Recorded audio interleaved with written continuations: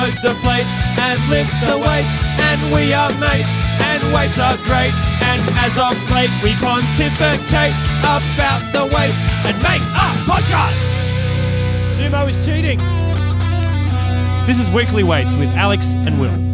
Welcome to Weekly Weights. I'm Will Berkman, and joining me this episode from across the globe is my usual co-host, Alex Hayes. Alex, welcome on the show. Thanks for having me, Will. Thank you. As the person who's hosting the Zoom meeting, I think this makes me the official host. Also, very important announcement. It's Alex's birthday. So happy birthday, Alex. Can you sing me a song, please? You know what? That's actually my first question. We'll get to that when we get to it. Guys, this episode is another Q&A. We've done 2 Q&As so far. Those ones were mostly serious. This one, though, it's a surprise Q&A. So you've submitted questions to myself and Alex for us to ask the other person, completely unprepared, to put them on the spot and see what their responses are. I've got a lot of troll questions and only a few pretty serious ones for Alex. I'm sure the reverse is true as well. Sorry, before we get onto this, Alex, do you remember last time we did a Q&A, I called it the 2&A? Yes. Okay. Have you got a name for this one? Yeah. So, Okay, Q&A number 3, ask 3 anything.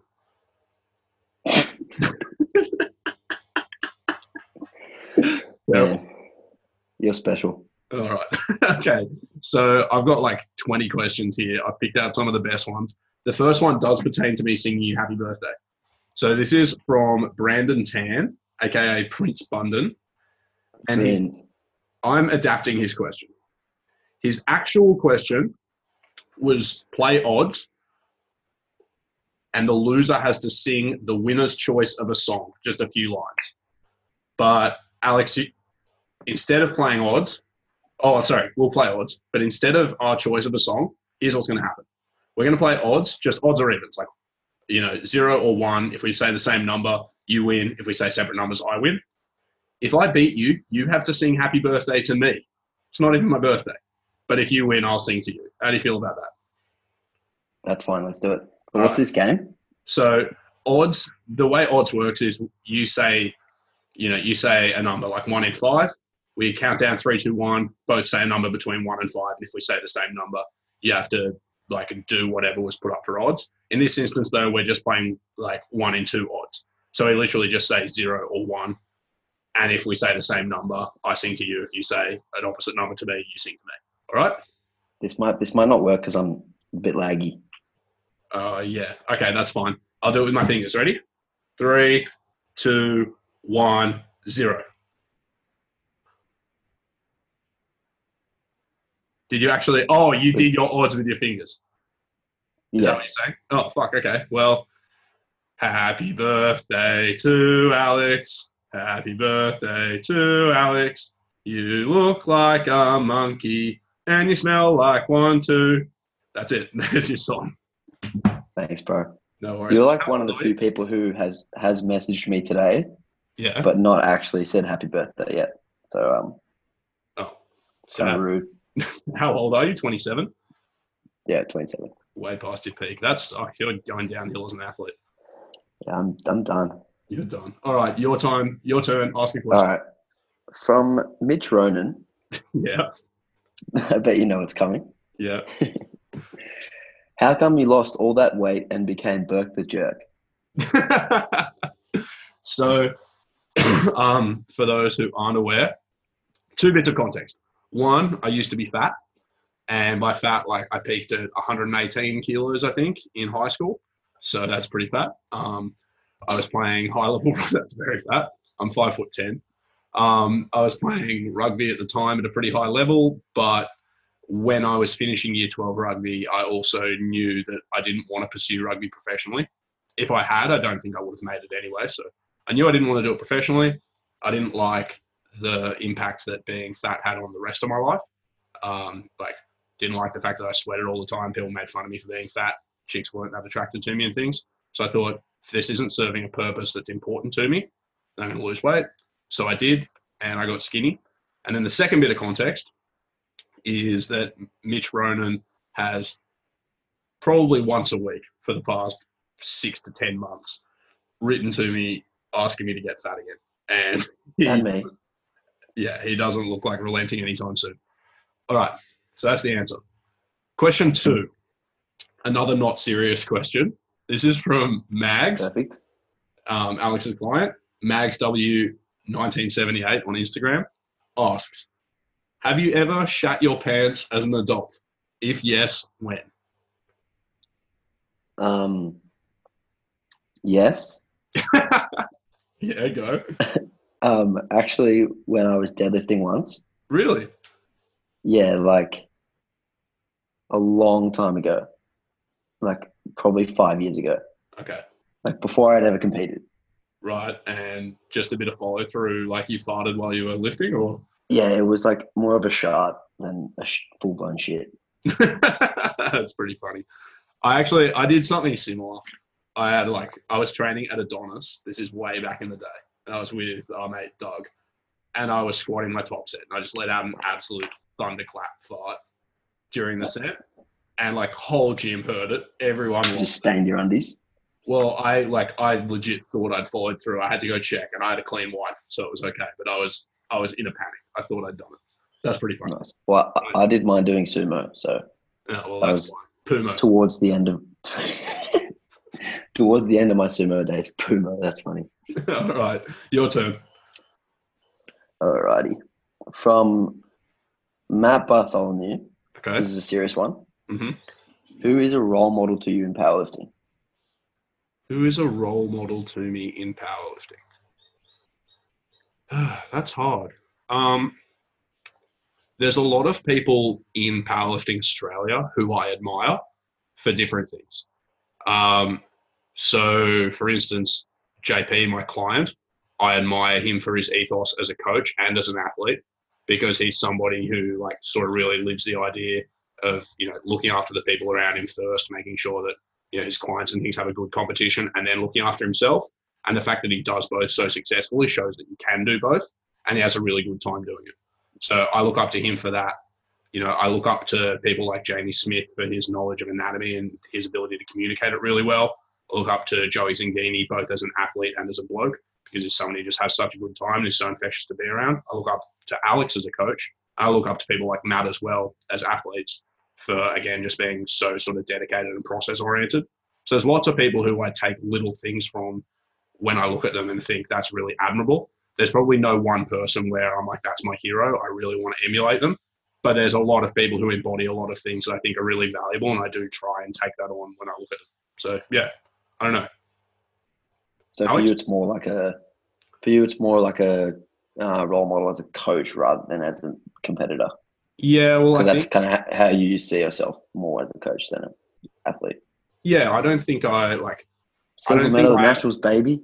What's that? Yeah, exactly. Wasn't even taking it seriously. Let's go. I tried really hard. No, like I do see myself more as a coach than a competitor these days. I like competing. It's fun.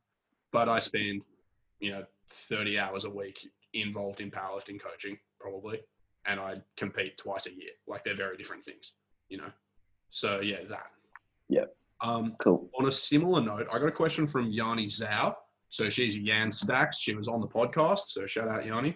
And she asked Alex, who was your first ever powerlifting hero/crush? Hero.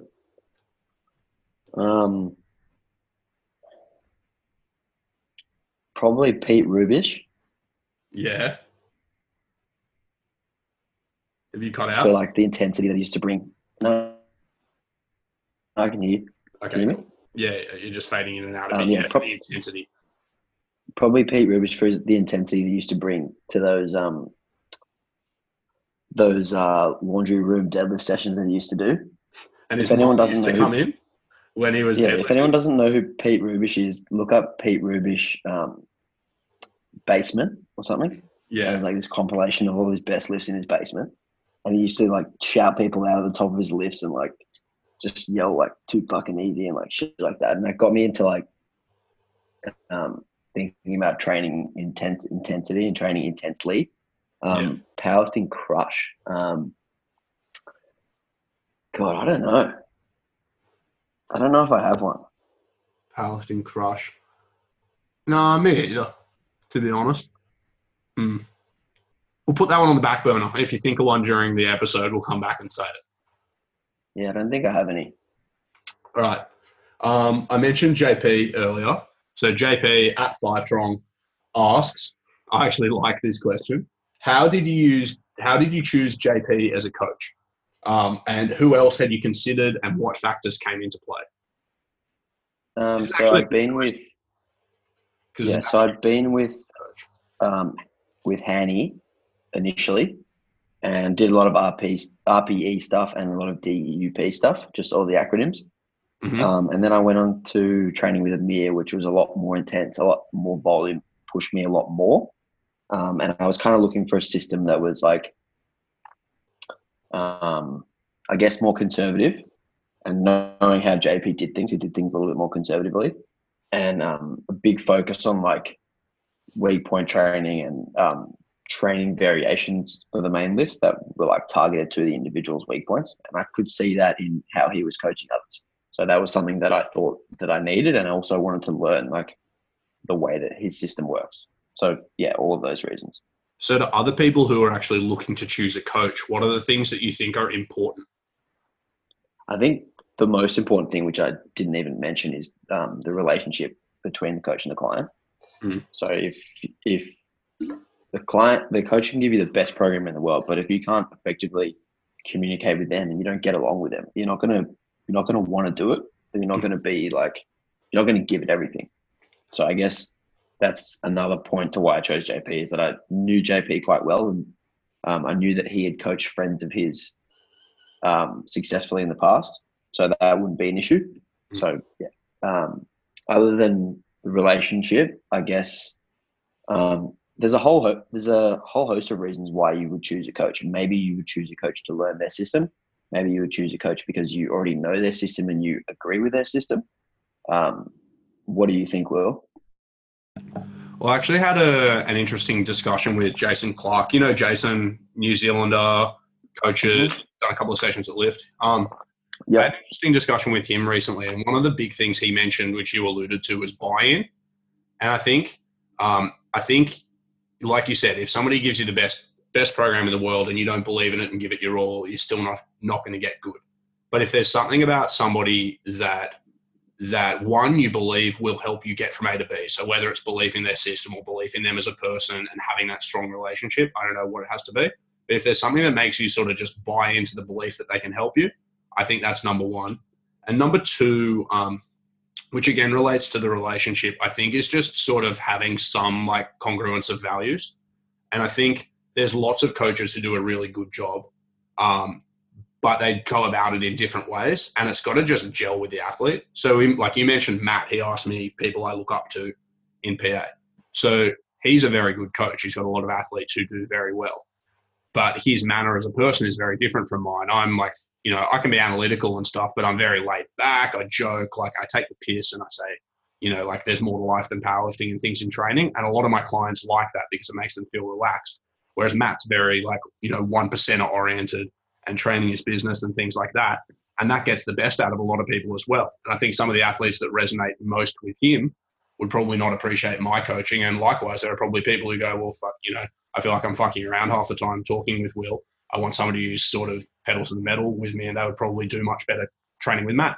And it's got nothing to do with our relative competence as coaches. It's just got to do with what's similar and different about us as people and whether that resonates with the needs of the athlete, you know? Yeah, 100%. Completely agree with you. There's going to be some athletes who do well with some coaches and do really badly with other coaches. And, you know, that's okay. Yeah, it's got nothing sometimes to do with the actual competence of the coach. It's literally just, do you gel, you know? Yeah. Very, very true. All right. You're from Matt Tinson. Mm-hmm. Where is Tinson? So Tino.lifts. Tino.lifts on Instagram. He says, what's his advice on staying positive and keeping on track while working through a shit injury?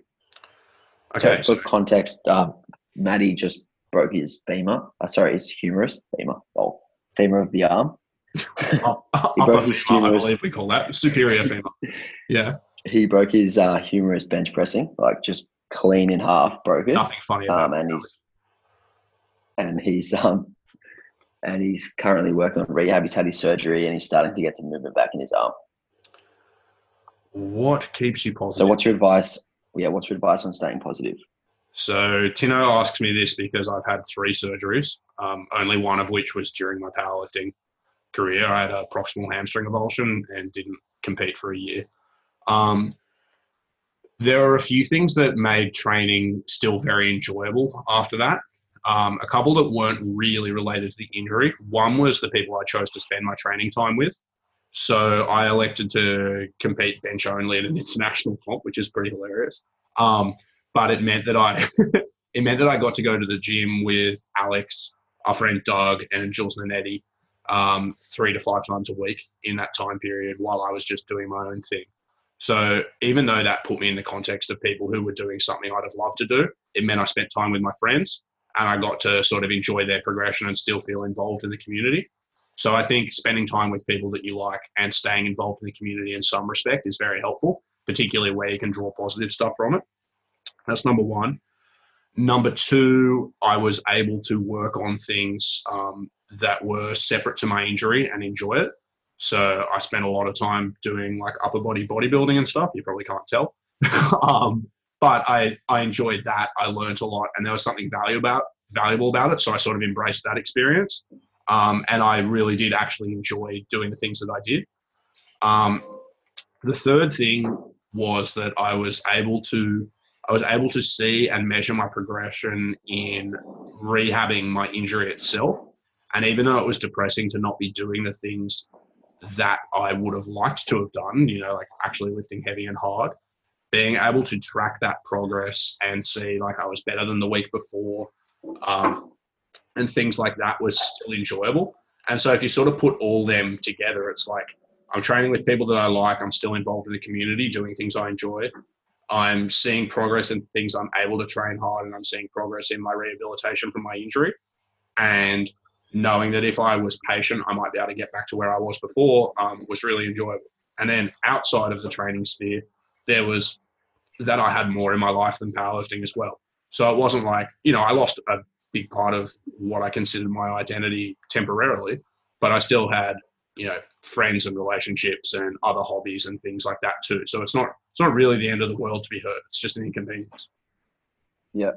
So you mentioned staying in the community. And this is something that Tins has done already. Is he reffed the last competition at Top Lifter. He came down to nationals to watch everyone compete. So he's very much doing a lot of things that you mentioned already. Yeah, I think you would get disillusioned far quicker by withdrawing yourself from the community because you thought it would upset you to be exposed to it than you would by staying involved and realizing there's a lot more to lifting than just lifting. Yeah, absolutely. Yeah. All right, I have another question. This one is a bit of a joke, I think.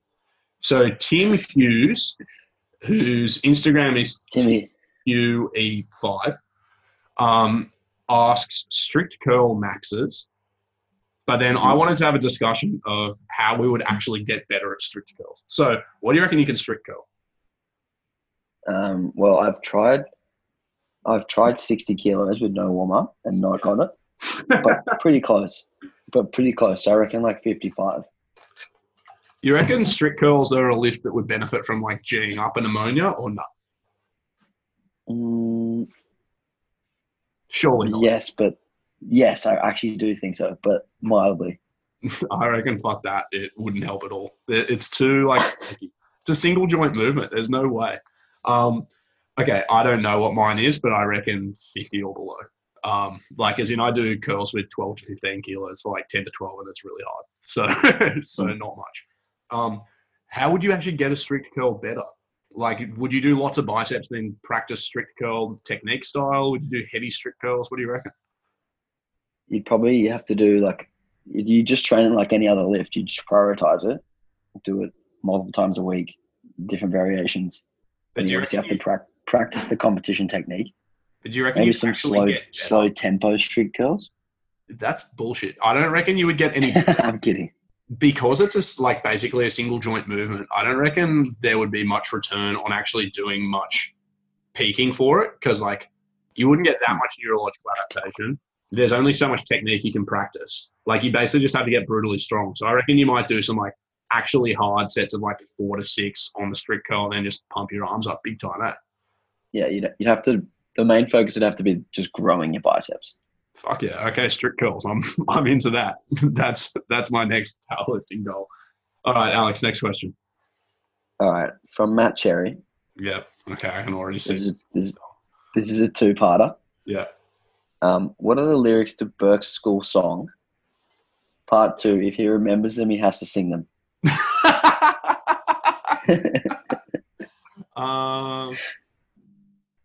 You know what's sad is I actually remember at least. Yes, let's hear it.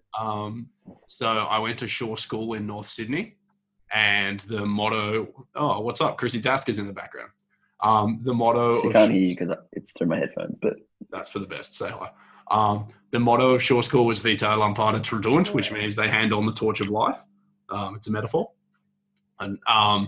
And the school song went, here's to the Shaw boy who loves his school, be scholar or dullard or wit or fool, if he never allows his love to cool, tradit lampada vitae.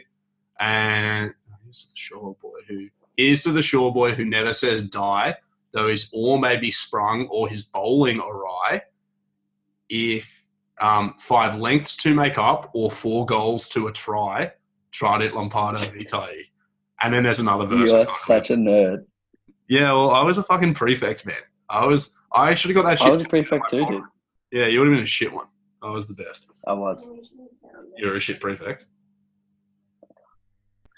All right.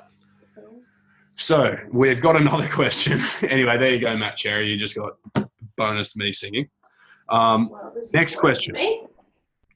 So Jack Motivate, who sent in a few troll questions, asked Alex another question about the nature of coaching, which is, if you're such a good coach, why is my deadlift still bad? Well, there's a few reasons for this. One would be Jack's inability to follow instructions. Well, it's not me, it's you. Perfect answer. Yeah. Well, and I can only say the same thing a million times. Yeah. But also, I coach Jack online, and sometimes it's hard to, like put someone in the position that you want them to be in when you're not actually there in front of them. So I bet you, Jack, if you did a couple of deadlift sessions with me in person, it would improve very quickly. So in the business, that's what we call an upsell. That's it. That's Alex just making a flat cash grab.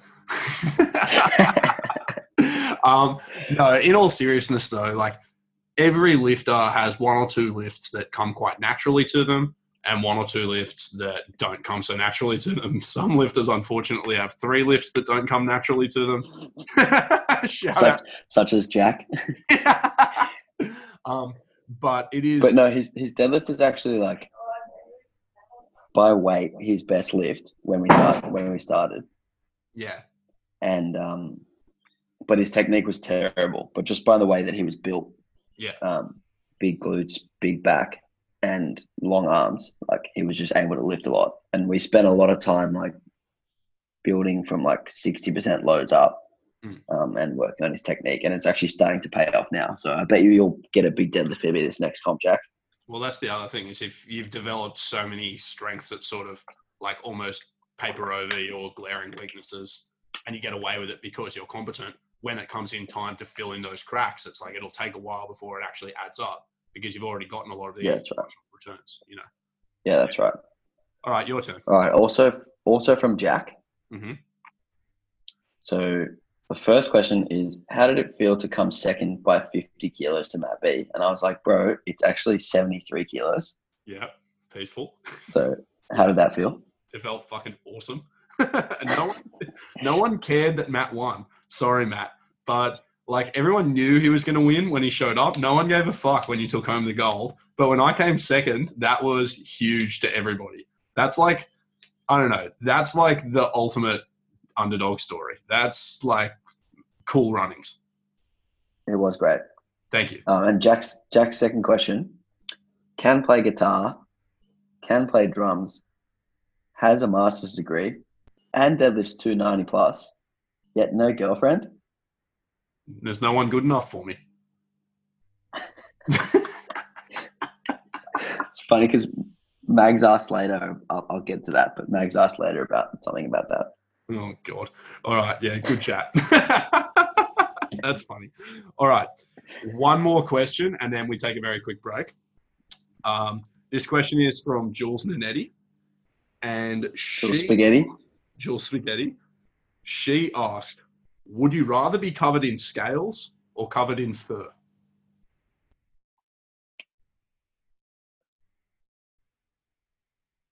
Fur. Fur? I reckon fur's better as well. It's like cuddly, you know? Yeah, like I've already got pretty furry legs, so it would just be like an extension of that, I guess. Yeah, and like when I think about it, most girls love dogs. Like I'm thinking purely from a picking up girls standpoint here. Girls love dogs. Most girls don't love giant dogs. Yeah, exactly. If you could just be a golden retriever, girls would like you better, right? So definitely fur. That was the easiest question ever, Jules. All right, quick break. We'll be right back.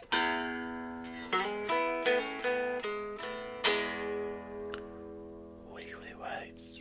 All right, we're back on Weekly Weights. It's episode 65. It's the Ask 3 Anything. Will and Alex. Alex is in Greece. Alex, it's your turn to ask a question. All right. So I've got a lot from Jules. Okay. Pick a good one. I'll ask them all in a group because they're all pretty quick. Okay. Actually, except the last one. I'll save the last one for the end. All right, first one. Why are you so bad at benching? It's hard. I'm not well built for it. I've got shoulders that hurt. That's it. Nice. Yeah.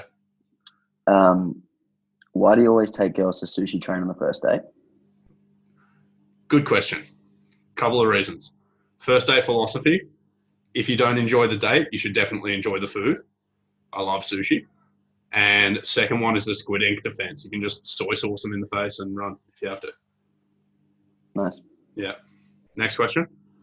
Good tactic. How many times have you deleted and reinstalled Tinder? Probably 3 times in my life. I haven't had Tinder for way over a year. I don't believe you. That's the truth. Then you should add 0 to that. 30. Can confirm not on Tinder. Haven't been in a very long time. All right. Now this is the... Oh, actually, there's 2 that are actually like... I'll save them. You go. Oh, those ones weren't serious? No, No, go to those one ones were half. trolling. Okay, one half good one. If you had to choose a career completely unrelated to coaching, what would it be? I got this one from her as well, so we can just have this discussion. I don't know, and I actually wasn't intending on personal training after I finished uni. So I finished uni, I quit all my jobs, gave my clients that wanted a PT to Alex and went traveling with the intention of having an idea of a career that I wanted to do. And while I was away, all that ended up happening was people were writing to me, asking me to be involved in coaching related stuff and education stuff for PTs. And I was just spontaneously reading literature and things about it. And so I was like, oh, fuck, maybe I'll give that a shake when I come home, because it's always something you can do for 2 to 5 years and still go back to do something else if you get the urge. And since I've been back at it, I haven't really wanted to do anything else. But if I were to, I'd probably do something completely unrelated. I could have seen myself, studying law or working in a bank or something and finding something interesting about that. But I just honestly don't know because I've never seriously contemplated it. You? Well, my first ever job was coaching basketball. And then I've only ever worked in fitness/health. I worked reception in a basketball stadium and reception at Fitness First. Then I worked as a strength coach at a high school, and then PT, and then powerlifting coach. So I haven't done anything that isn't outside of fitness. So for me, it would probably have to be something in fitness, whether it be manage a gym or work in some sport team as a manager or something, executive, some shit like that. But then you'd have to do all the work leading up to that and probably wouldn't be willing to do that. I couldn't see you managing a gym. It would be as in commercial gym, terrible. Oh no, it's very terrible. Yeah. But yeah, I honestly don't know because I haven't haven't ever done anything that's outside of this field. So interesting. Yeah. Well, I'm going to make my answer journalist. Yeah, I can see that. You're good at writing. Yeah. Yeah, I'd have to get a very, very strong editor though, because my articles are all too long. But yeah, I would want to be a NBA scout. bus driver. They travel around the world and scout young kids to play in the NBA. Yeah, Matt. All right. What was the other one? Okay, Jack Motivate asks another question. God. He says, how does it feel to not be able to hold 285? Well, at least I can actually get it to lock out, Jack. I knew you were going to say that. When I read the question, I knew that would be your response. So, Alex, But it was heartbreaking. it was heartbreaking. I think the reason I actually asked this is the worst way to miss a deadlift is definitely grip. 100%. Like, if you're just plainly not strong enough and you shit the bed completely, that's like annoying, but you're like, oh, well, I wasn't strong enough. But if you literally can lift it with your legs and back and then just drop the bar, it's like you literally feel success slipping out of your fingers. It's the worst. Or if you like lose your balance at the top and you've already locked it out and then it comes down. Yeah. That sucks also. Yeah. But yes, it's heartbreaking. All right, your question. All right. I got a lot from JP. Yeah. Did you get a lot from JP? A few. What was this one? Okay. I'll ask a few of the easy ones. All right. Do you have a favorite client? Is it JP, and why is it JP? I don't have a favorite client. I love all my clients equally. I just love some more than others, of which JP is fine. I actually, like, in all seriousness, there are like the clients that I most enjoy spending my time with are the ones that I most like to coach, but there's a number of them. And mostly it's not necessarily because we're similar people. It's just because like I find interacting with them engaging, and I, learn things about them and the way they think and stuff in being with them. So no, I don't have a favorite client. I just enjoy my time with most of my clients, pretty much all of them actually. It's back to what we were saying about coaching. If you don't enjoy your time together, almost certainly people aren't going to want to train with you. Yeah. So yep. No, sorry, Jake. Agreed. Okay. What's your favorite meme Instagram account? What's my favorite meme Instagram account? There's a few. I do send a lot of memes to people. One is Clickhole. So Clickhole is like fake news and fake quotes attributed to celebrities, and it's so stupid and so funny. I like Clickhole. I like David 8 Hughes. It's just stupid tweets from this guy, and he's so prolific. So it's like completely hit or miss. Sometimes they're not funny at all, and sometimes they're just hysterically funny. So I really like that. And on a powerlifting meme-related one, subpar powerlifting memes is pretty funny. Like, they're hit and miss as well. Some of theirs suck, but when they're funny, they're really funny. What about you? Definitely Frustrated Strength Coach. Yeah, Frustrated Strength Coach is good. Shout out Thomas Lilly. That's a classic. Yeah, shout out Thomas. All right. I have another question for you. This is again from Mags. I can't remember what it was, though. 1 second. Mags said, oh, wow, this is really morbid. She said, if you had the choice of how you were going to die, what would you choose?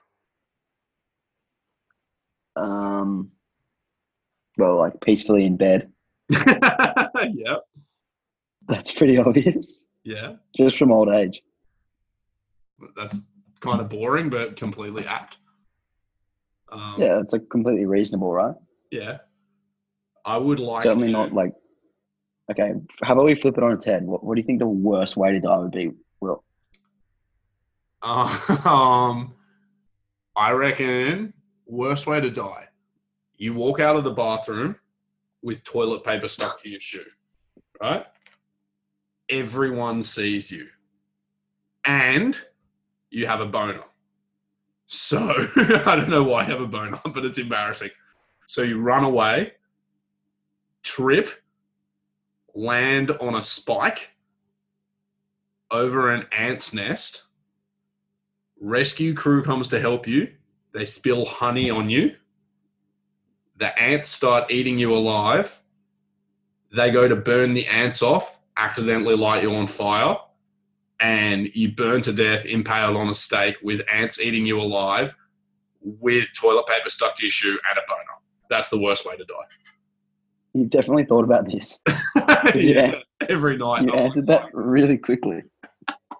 I'm very anxious, so I do contemplate like how things could So go. every time you leave the bathroom, you make sure your boner's gone. Yeah. And you check your feet. You check your feet to see if there's any toilet paper, and then you check if there's any spikes floating around that you could fall on. Yeah, absolutely. I walk around in a safety helmet, man. I'm not taking any chances. All right. Next question. I think the worst way to die would be, I was going to say burn alive or eaten by rats. Pretty much covered both of them in one. But yeah, I was like, you're killing my vibe here. Yeah. No, I got you easily. Be more creative, man. There's lots of bad ways. My turn. All right. From Yarn Stacks. Mm-hmm. When will you be offering pool cleaning services? So Yanni has seen my multiple Instagrams of me in Budgie Smugglers, including one where I was cleaning the pool, looking very suave. Not soon. I think we've spoken about how when PTs sort of like on their last legs, they start being an Uber driver. I reckon in summer, being a pool cleaner would actually be a good side gig for a PT because you could PT till like 10 or 11 a.m., do some pool cleaning from like 1 till 3, make bank. But not anytime soon, I think.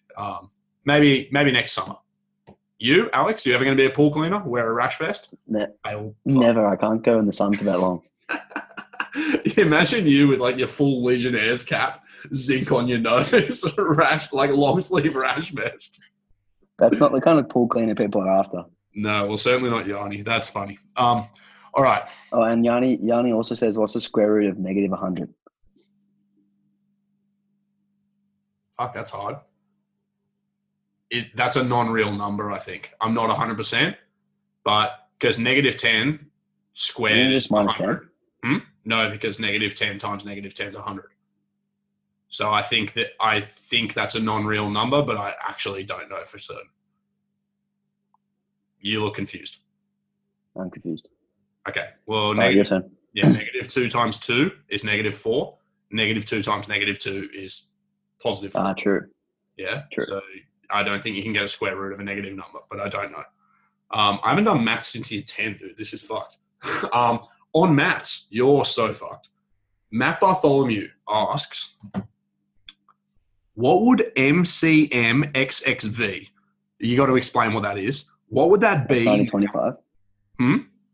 It's 1925. Yeah, but you have to explain what that means.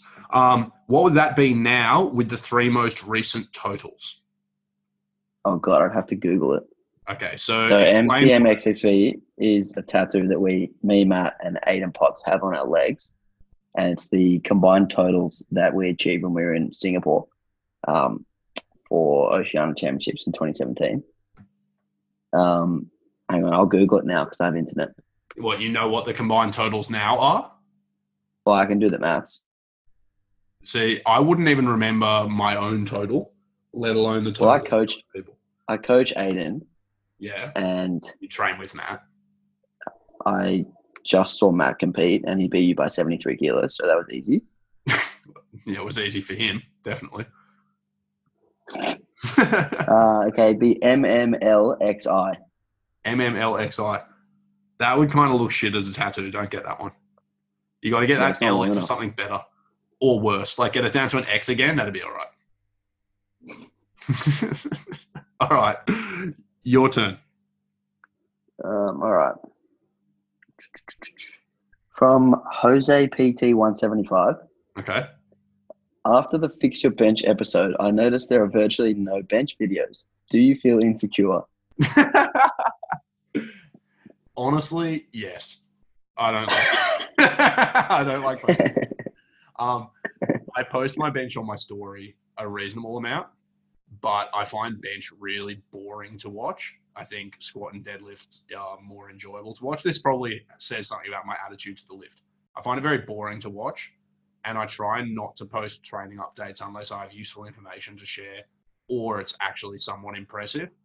And the reason I post videos on my story more often, it's actually an accountability thing.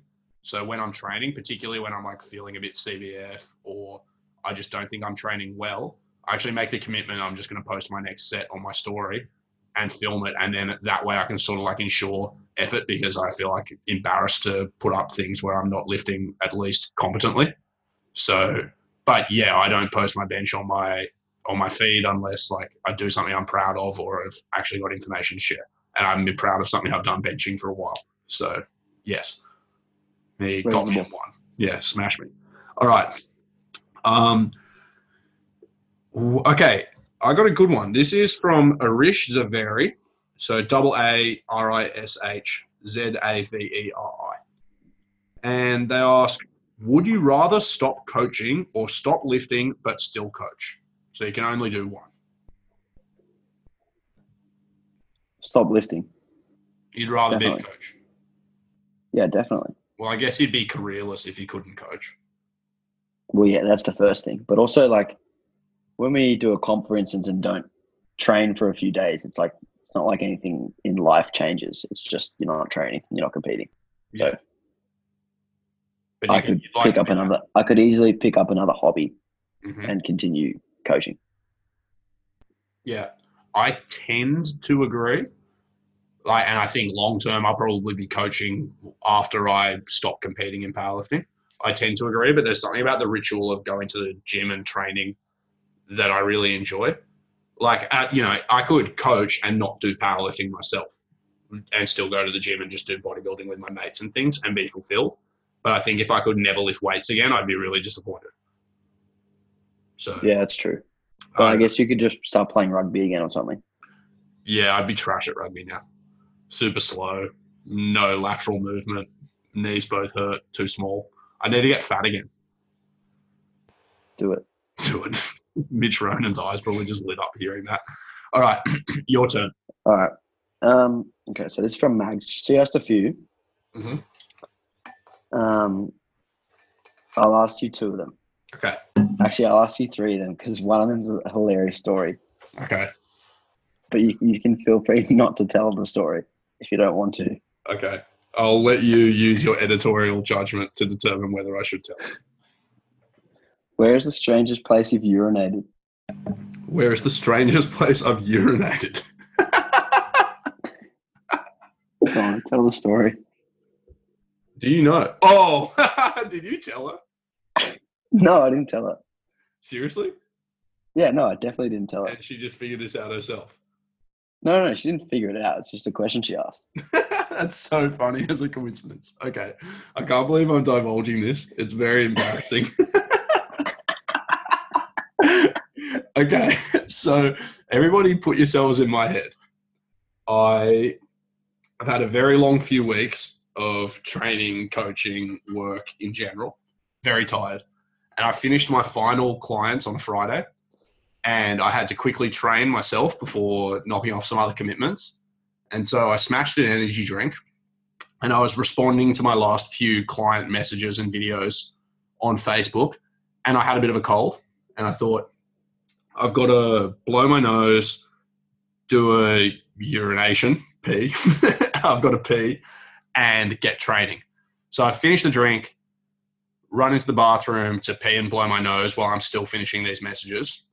And I'm cutting a slash and I like 10, 15 seconds in, I just come back to reality and I'm standing there peeing into the paper towel bin in the gym, just where I had obviously intended to blow my nose. So I've just been peeing into a bin.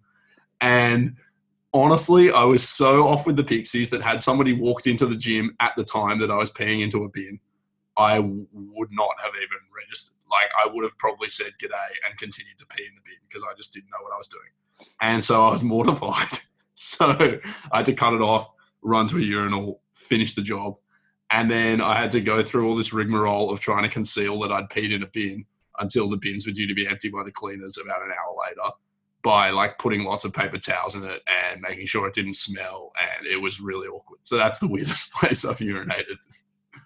I've got a question. Did you actually Sorry, did you also throw the energy drink in the toilet? Like, did you get them No, mixed I up? finished that. I finished that before I went in because I was responding to clients while peeing in the bin on my phone. If that makes sense. So I was completely off with the Pixies. Amazing. Anyway, that's the weirdest Right. thing. All right, I'll ask one more from Mags and then you can go. Yeah. If you were arrested with no explanation, what would your friends and family assume you had done?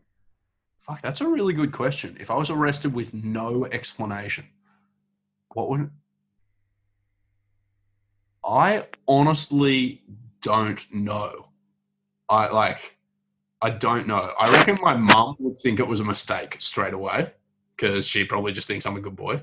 Obviously doesn't know me. What would you think I was arrested for if you just heard I'd been arrested? Well, after hearing that story, probably public urination. Yeah, I don't know. Probably something stupid. Yeah. I don't know. I can't think. Don't know. Maybe speeding. And I'm a pretty slow driver. Yeah. You're very slow. You're a very slow driver. Yeah, they probably wouldn't think that. I don't know. Probably public nuisance. Yeah. Public nuisance. Arrested for telling too many dad jokes. Yeah, maybe that. All right. So what was this next question? Okay. I got a couple of stupid ones from Matt Cherry, but he asked, where does, and then just wrote a few different names, get their tren asking for a mate. And so what I actually wanted to ask you instead was about fake natties in general. So people who use steroids but pretend that they're natural. Yep. First things first, you like calling people out on the podcast. Who's the biggest fake natty that you can think of? And secondly, like, what are your feelings about people who lie about their steroid use? The biggest fake natty is definitely Michael Hearn. Oh, like, that's right. Down. Didn't he say that duck eggs? Didn't he say he was eating duck eggs because they were extra anabolic? He tried to sell a whole bunch of shit. Right, that's funny. That guy's a fucking idiot. Wow, cool. Out. All right. Fake natties. The only time I have a problem with it, is if someone's trying to sell something, such as Michael Hearn, or someone is like taking a championship or a title away from someone who's actually competing honestly in a tested federation. So that tended to be my thoughts, but don't you think there's something morally wrong about pretending to people, like even if you're not selling anything, even if you're just someone who is the idol of other people, do you think there's something morally wrong with selling the idea that what you're doing is attainable and just done through hard work and stuff and, you know, the blessing of genetics and not using drugs? I'm playing devil's advocate. Yeah, I do, but I don't think it's like a real problem until the two things that I mentioned. I think if you're competing tested and you're using drugs, like fuck you, that's the worst. Agreed. And if it's probably even worse if you're trying to sell someone something that didn't get you those results and lying about the things that did get you results. I agree. So like someone like, I don't know, I can't think of a good example, but like a lot of bodybuilders on Instagram who use gear and push supplements. So like they'll push this fat burner that they probably don't even use when they're using Clen and Anavar. Yeah. Yeah. I mean, that is definitely wrong. The reason I think it's a moral gray area when you're not selling people things is because on the one hand, like people might throw themselves into the process of doing all the things that you say you did to get your results other than drugs to look like you and waste time and effort and things and be ultimately disillusioned. But on the other hand, a lot of those people who are on the borderline where like you look at them and like they may be using drugs, but it's possible that with the absolute best of genetics and hard work and things that maybe people could actually look like them. A lot of people who actually got there would never get there if they didn't believe it was possible naturally and really, really try in the first place. You know what I mean? So it's almost like you sell people a false dream, but they almost need that false dream to get started because otherwise it would just be so daunting thinking you were never going to be much good. like I still tend to think that lying to people is bad.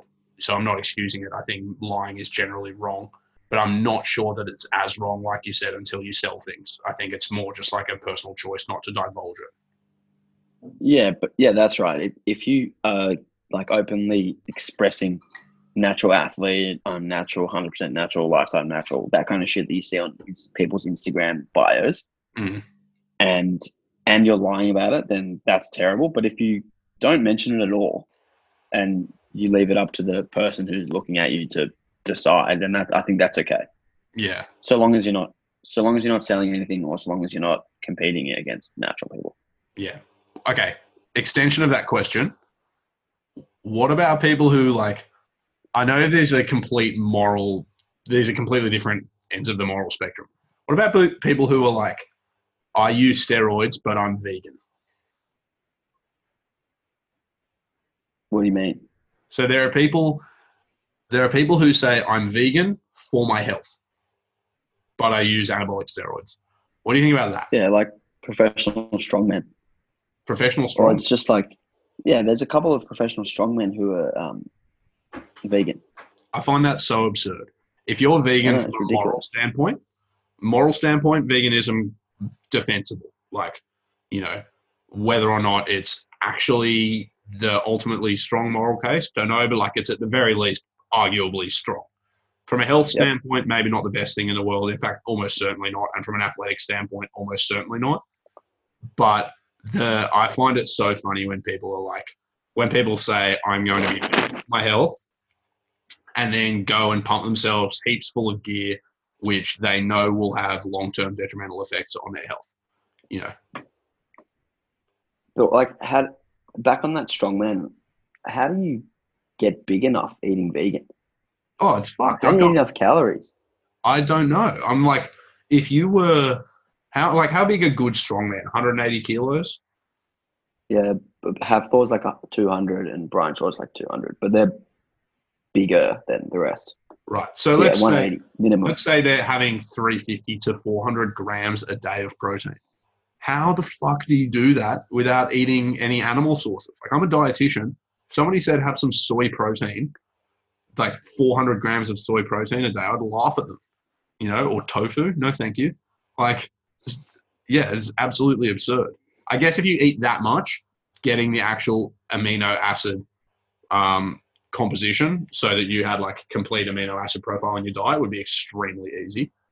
But all the anti-nutrients and things you had from just having all the plants would be bad for you as well. Well, not bad for you, but like bad for your absorption, and surely you just have gas all day. Basically, if you're going to be 400, not 400, if you're going to be 200 kilos, do the vertical diet. That's what I think. No vegetables. No veggies. Oh, no, orange veggies twice a day and cranberry juice. Is that what it is? Some shit like that. I don't know. I don't really know. One of my clients has the ebook. I haven't read it. All right, your turn. All right, let's have a look. What have we got left? All right, from Matt Bartholomew, what would be the next sport you would choose if powerlifting didn't exist? Possibly strongman. I actually reckon doing strongman competition would be really good fun. You would be good at strongman. Well, except not the overhead stuff. Yeah, I'd be terrible at that. But strongman would be fun. The thing that I don't like about strongman, and this is also one of the things that is cool about it, the thing I don't like about strongman is that as a sport, it's really ill-defined. Like rugby players know they turn up on a pitch of X dimensions, play 80 minutes of footy, and like there's X number of people on the opposing team, and certain things are in and out, and so you play rugby.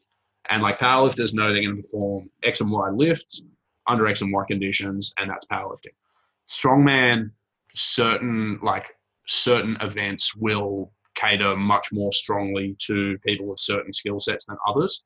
And so it's like a sport about sort of turning up and doing whatever challenges are there on the day. And although that's like satisfying and fun and means you have to be rounded and well developed and adaptable and things, there's also something a bit annoying about not necessarily being able to like absolutely tailor your abilities to a given set of demands. You know what I mean? Yeah, absolutely. I think they get told like a few weeks out what the events are. I think with the bigger ones, they know for longer. But I don't know if it's much longer than 3 weeks. I think it might be more like 8 or 10 or something for like the Arnolds, but I'm not. Yeah. What about you? What would you do? I play basketball, definitely. Yeah, boring. You've already done that. That's like me saying I'd go back to footy. Do it then. No, fuck that. Strong man. If I had to do something that wasn't something that I've already done, I've played all the sports that I like except for rugby league, because I never had a chance growing up to play rugby league unless I played club, but I was playing club basketball, so I didn't have the time. So I would play rugby league. You'd get concussed so quickly. You'd be out of that game within 6 weeks. I know. Well, for the listeners who don't know this, I actually had to stop playing basketball 2 years ago because I've had too many concussions. I've had 9 concussions. That's pretty bad. Which is bad. But yeah, I like rugby league. You used to be so smart. Now you just sit on the other end of the camera, dribbling out of one side of your mouth, eyes glazed over, waiting for me to stop talking. All right. Waiting forever for you to stop talking. Yeah. All right. I got another question. Alex, plug your business. Matt Cherry says, what is the process powerlifting? Isn't it just a TAFE version of barbell medicine? It's more like a TAFE version of the strength athlete, actually. Okay, so explain what it is to the people. So it's just a online coaching service with a group of coaches who are basically trying to provide all-inclusive coaching over the internet to people all around the world. And who's on board? So it's myself, Aidan Potts, Brandon Tan, and Nick Walt. Cool. All right. Next question. That was boring. I'm going to ask another one. Next question is from Jamie Smith, j.smith.culture, who asks, I want to get the wording exactly right. When you were coaching Chrissy, who wore the pants on and off the platform?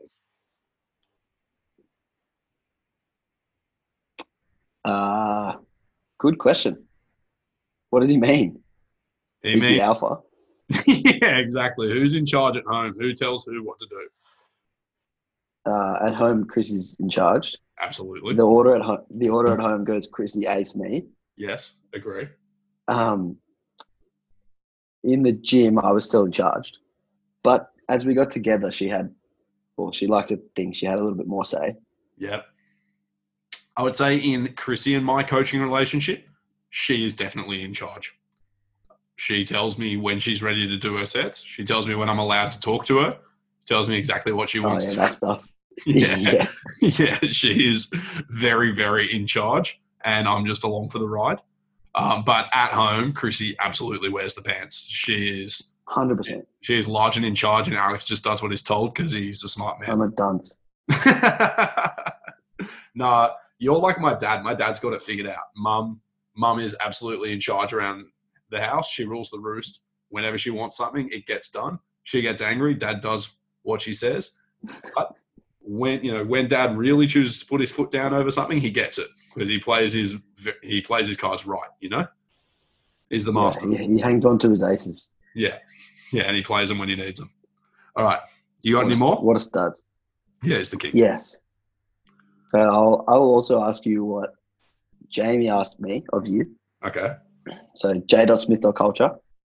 What is the origin of the girth? You didn't want to edit that one out of all your questions. Yeah, that's got to do. No comment. Yeah, that's got to do with my penis. Let's move on. All right, next one. I've got another one. I've got another one about your penis. Oh wow, perfect. Go on. All right. Putting all recent studies and analysis in strength and conditioning aside, what is your opinion in the following? What's longer, Will, your dick or your nose?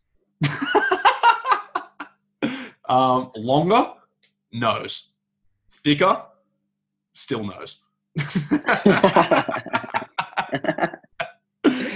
Oh dear. That's fine. That was from Matt Cherry. Oh, I actually thought that was just Jamie roasting me again. Okay, that's funny. Okay, more. another good one? Oh, I've got one more from Jules. Yeah. What's your most treasured memory? It's my most treasured memory. I don't know. That sounds sad. I don't know. I think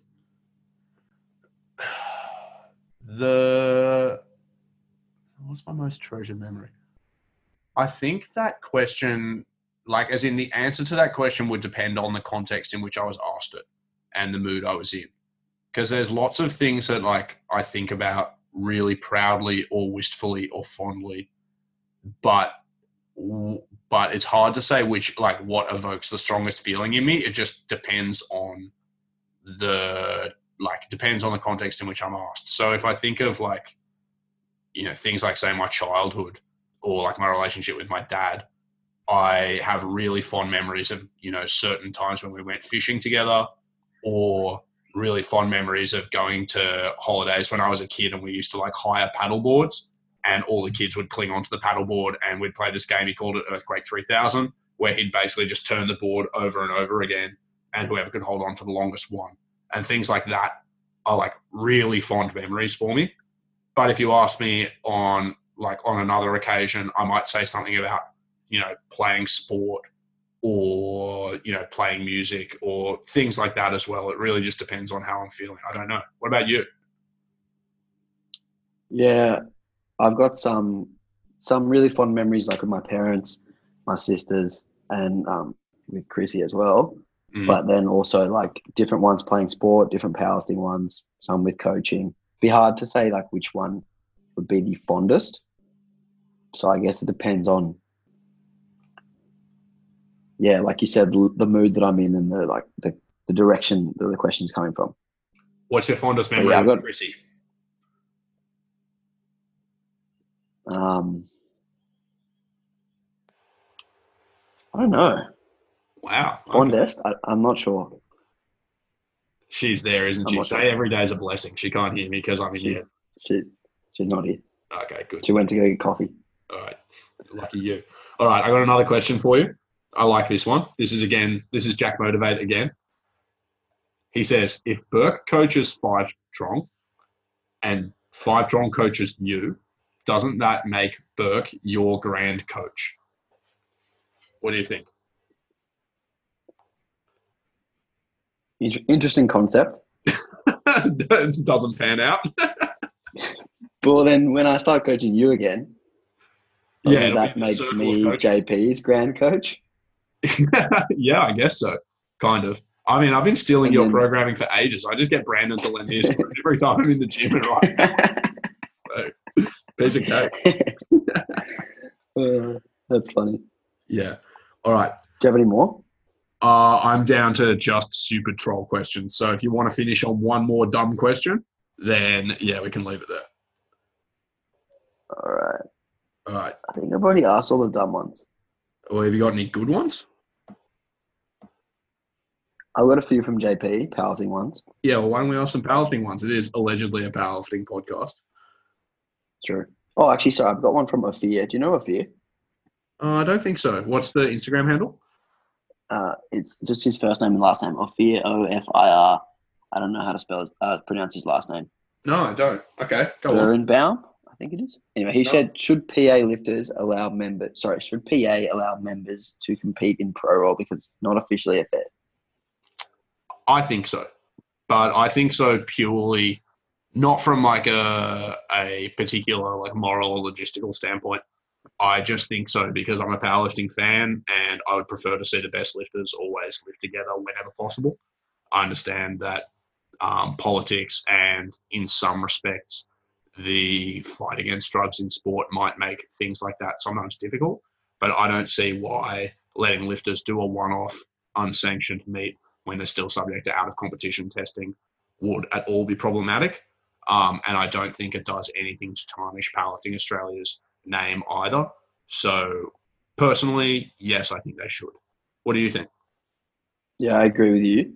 But I also think that we should be allowed to compete anywhere we want to outside of PA, so long as we're still subject to out-of-competition testing. And then, again, in competition testing. Yeah, I personally think that's fine. I appreciate that having that restricting people's ability to go to other federations that are in opposition to Powerlifting Australia, so like restricting our ability to compete in the IPF would be advantageous to World Powerlifting's advancement because then it reduces the lifter pool of the IPF while increasing World Powerlifting's one. I don't actually think we're technically restricted from competing in the IPF if we want to, though I'm not certain if that's the case. Is that the case? I don't know. I'm not certain. That was actually part of the political question when New Zealand powerlifting were considering whether or not to join World Powerlifting. That was put up was I think his name is Steve Chu. Is that correct? Steve Lush. Steve Lush. Lush had said that World Powerlifting would allow people to continue to compete in the IPF if they wanted to. I think in the case of the Nauruans, that has happened. But then there were other people saying that that wasn't the case and that the IPF would restrict people from World Powerlifting coming. So whether or not that's even possible, I don't know. In short, I think basically politics that prevents people competing wherever they want to is bad, though I can understand why the stakeholders would want to do it. Yeah. Anything to add? No. All right. One last fun question. We'll go. I got a question from JP. Okay, silly question from JP before we get his powerlifting ones out of the way. He said, would you rather total 1,000 kilograms raw and drug-free or have one mediocre season in the NBA? Ooh. That's a tough one for you, isn't it? Well, like what's mediocre? Like average or below I average? mean, that tends to be the definition of mediocre, is unremarkable. Unremarkable. Say you got a bit of game time, like you played, but you weren't a starter. You weren't particularly good. You were nothing like an all-star. Your team didn't make the finals. You could just say I played in the NBA and 5 years later most people wouldn't know who you were. I'd go with NBA. Why? I think it would be it's just such a bigger spectacle and it's just such a more competitive like league and sport, and there'd be more money, a bit more lucrative. It would just be like a more exciting thing to do than do a powerlifting comp and lift really heavy. So say you go in the NBA, you play for 1 year, you make heaps of money, right? And then because even if you're just some pleb in the NBA, you're still making millions of dollars, right? Mm-hmm. Yeah, so that's pretty awesome. And you would get for that 1 year or however long your contract was there, but it's one season, you get to travel the country, you spend time with the boys, you're some type of a minor celebrity, you get all the trappings of being a professional athlete. Seems like fun, lots of lived experience. It's cool, right? But then afterwards that ends and no one gives a shit who you are and you don't really have any great identity. The alternative, if you total 1,000 kilos raw and drug-free, is that not many people are going to know who you are, but within a certain community, you're an absolute legend. Your name would be revered.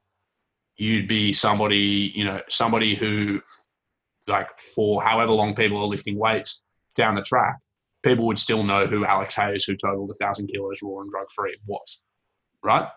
But you're choosing to do that within a very small group. And when you chose to stop lifting, you would still have that group around who cared who you were. So you don't think that makes a case for maybe doing that? No, because I think the actual experience of playing in the NBA for one season would be better. And the way I don't view myself as ever going to be one of the greatest lifters of all time. That's not really something that I either. True, but it's not really something that But that's the thing though. I've seen people who are some of the greatest powerlifters in the world, and only powerlifters care about them. Yeah, that's what I just said. So the thing is it's not like the biggest deal. But even among NBA fans, for me as a person, I think it's much more lucrative and it's more of a dream to me playing the NBA than it would be to total 1,000 kilos. Let me play reverse devil's advocate then. So you total 1,000 kilos. That's something that you're dedicating blood, sweat, tears, and years and years and years of hard work to, possibly not experiencing much else in your life other than the struggle to be the best ever powerlifter by a long way ever, right? But you have this deep but narrow involvement in one thing, right? Which is powerlifting. And like I said, that's reflected in the fact that you're a legend forever. You spend 1 year being a fringe basketball player, make lots of money, have all this amazing experience, then you've got a whole life to live outside of it, and you've had that amazing experience. So it frees up a lot of your life to do other things and gives you a huge kickstart to do it. So that's also pretty cool. So what's your question? Oh, no, I'm playing reverse devil's advocate. Have I changed your mind? No, I wanted to be an NBA player from the start. I was just trying to make you explain why you felt that way. Yeah. You're so cool. There you go. All right. Let's get some powerlifting questions from JP. Get some actual value. All right. JP asks, what's the best replacement for pin squats? What's the best replacement for pin squats?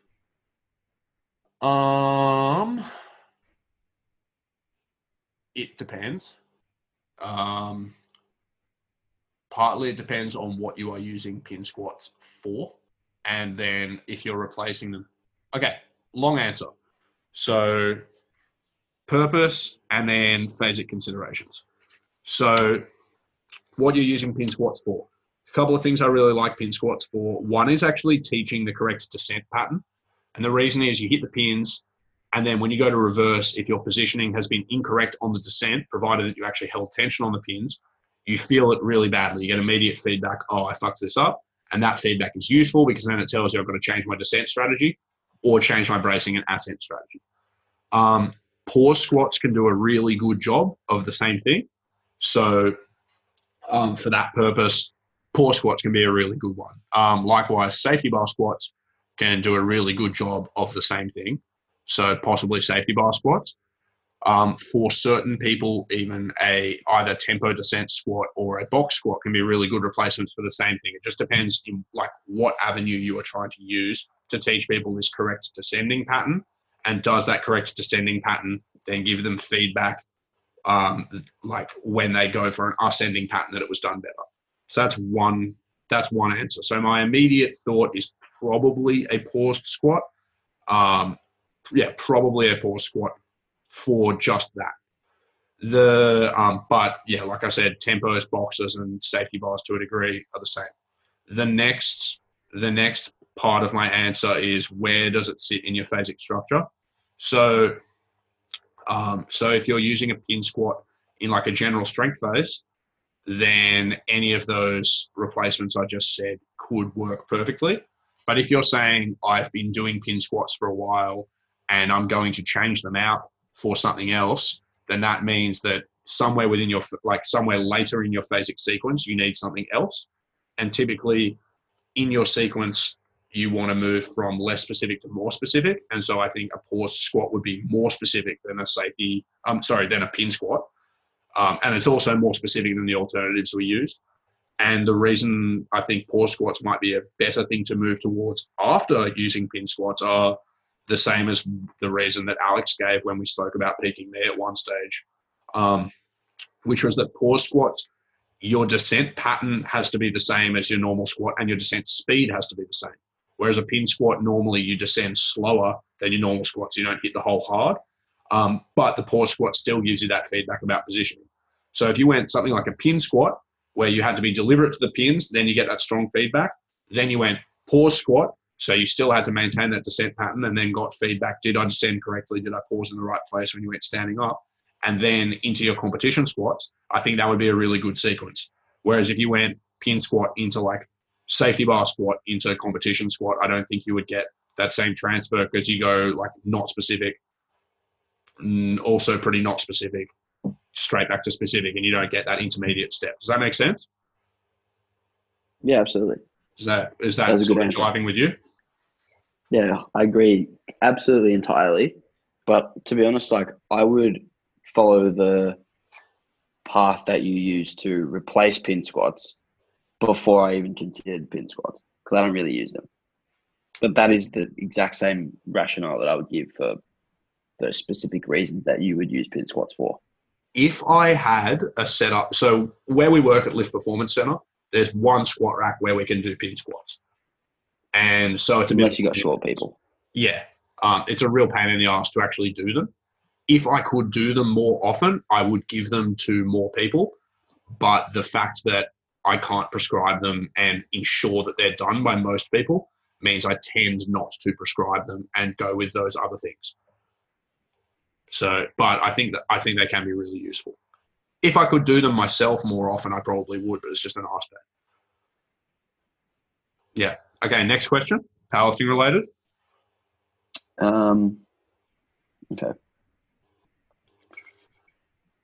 When should conventional deadlifter consider trialing sumo? I think, so again, aptitude and phasing. So there's two aspects to this answer as well. And JP actually answered it himself on the podcast. So when should a conventional deadlifter try sumo?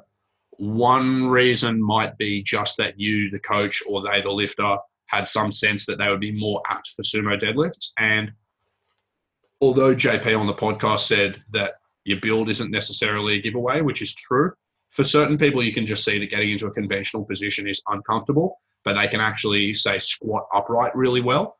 And when I see people who squat upright comfortably but can't get into a conventional deadlift position well, often that tells me they suck at hip hinging generally, but also it tells me that they might be comfortable in a sumo position, so I might try it then. And likewise, certain build types, I look at them and I just think, oh, you might be more comfortable there, particularly if I know they've got good hip mobility. So if I see that aptitude and conventional isn't really working for them, and they're inclined to try it, and they have access to coaching to actually teach them to do it, so those are a few things, then that would be a time that I would think it. And the other one being just if they were playing around with sumo and said it felt comfortable and they demonstrated some aptitude for it. So JP himself started sumo and not long after pulled some massive PB. And, it felt super easy when I did that. So I think a mixture of conventional not being comfortable, demonstrating, or you suspecting they will have some aptitude for sumo, and that aptitude being demonstrated is a good reason. And then the other consideration is when within a phasic plan should you try it. Most ideally, you introduce new movements a long way from competition because you don't want somebody to be learning how to sumo deadlift 3 weeks before they have to do it at comp. So most ideally, you introduce sumo a long way from competition because then it gives you time to actually experiment and see, does it help? Does it not help? Does it just help my conventional even? You can find that out then with no pressure to perform. But in some instances, people have had to swap to sumo, late in competition preps for one reason or another and found that they did perfectly fine doing it because the conventional helped develop their sumo. That's fine too. But most ideally, further from comp so there's no immediate pressure to perform. What do you think, Alex? I think in the developmental stages of someone's lifting, at the early stages, probably the first year of barbell training, should do only conventional because I think it builds the musculature better and it helps with the sumo. It carries over to the sumo better than in the other direction. So if that ends up being if either stance ends up being their stance, conventional gives a better base for either stance. Yeah. So I think in about the first year, should be only conventional. And then after that, you can kind of experiment with sumo with someone who's still relatively new to lifting and just see how they go. You might just give them a chance to do once a week sumo, once a week conventional, just for an 8-week period and see how their sumo is going. Mm-hmm. But I think, like you said, I can often tell by the way someone squats whether they're going to be a candidate for deadlifting sumo. Like if I took Randy, for example, he squats quite wide and very upright and his hips move extremely well. Like his hips just glide down and up. There's no instability. It's just really good mobility in his hips as well. And then the way that he deadlifted, he's deadlifting with his knees quite forward. He's actually quite upright on his deadlift. And I immediately was like, okay, you need to pull sumo at your next comp. And, we worked on it. And it was considerably better in only an 8-week period. Yeah. So I think you can just tell kind of by intuition, by seeing enough people lift. When you see someone squat in a competition, you can I can pretty much 80% of the time tell you whether they're going to pull conventional or sumo. So what's interesting is when I spoke to JP, this was while you were away last time, I asked that. I said, do you reckon you look at people squatting and you can tell whether they can pull sumo or ought to pull sumo. And he said he reckons there's absolutely no correlation at all. And to some degree, I agree, because I've seen people who squat narrow, upright, and then they sumo really well. And I go, oh, it's because they like an upright torso position. Then you see someone like Lane Norton, squats pretty wide, bent over as shit, looks gross, and then he pulls sumo, right? And then you see them, and the first thing I think is, oh, well, it's because his stance is wide when he squats. He's comfortable in a wide stance, but like his torso angle's not that similar. You know, like it's really hard for me to look and necessarily tell, but there's some, just in my prior answer, I said when I see people who like upright torso positions but don't like bent over torso positions, that would be an indication that I might try sumo, and that has so far held true. But I'm not certain that it's actually a catch-all. You're just nodding. Do you actually have any thoughts on that? I don't have any extra thoughts. Okay, well then when you see people and you can guess how they're going to deadlift, how is it? Well, I don't know. It's like an intuition thing. It's kind of hard to explain. So intuition, the author of a book I want to call Blink, said that intuition is basically just recognition. And the reason that we can trust expert intuition, or we can trust expert intuition in situations where there are like predictable environmental determinants for an outcome. And so there's an opportunity for recognition and things to either be correct or incorrect, and then to get feedback about whether their intuitions are good. So the classic example is like firefighters who just know they have to get out of a building before the floor collapses beneath them. So there is something that you can't articulate that you're recognizing that tells you that somebody can pull sumo, and more often than not, you're right. Yeah, that's right. Yeah, so you have an intuition, but you just don't know what it is. Exactly. We'll figure it out, bro. And I'll figure it out. I'll tell you next week. All right. Next question. Do you have another one? Yeah. Would you prefer to total 700 via 251, 80, 270 or 230, 130, 330? Was this JP? Yep. Actually, his maths is off. I know. I was going to say that's 690. That second one is 690. That was a trick. That's why I asked. So the first one, definitely. Because the first one's actually 700. Yeah. What a moron. So he's saying, would I rather lose, 20-something kilos off my deadlift and get 50-something kilos better at bench? Yeah. Pretty much that one. Yeah. Sure. Yeah. If I lost 20-something kilos off my deadlift, I'd still be better at deadlifting than pretty much like anyone other than powerlifters. And my bench is worse than half the people who aren't powerlifters that I know. So that would take me from a shit bench to a bench that's better than most powerlifters, and a deadlift that's still better than most powerlifters. Nice. Easy. Yeah. And a total that's better than most powerlifters. Fuck But yeah. most importantly, a total that's better than your own. Yes. And also a total that's better than the other option, you moron, JP. Yeah, that was a stupid question. All right. Any other stupid questions from him? No, that's everything. All right. Have you got any more?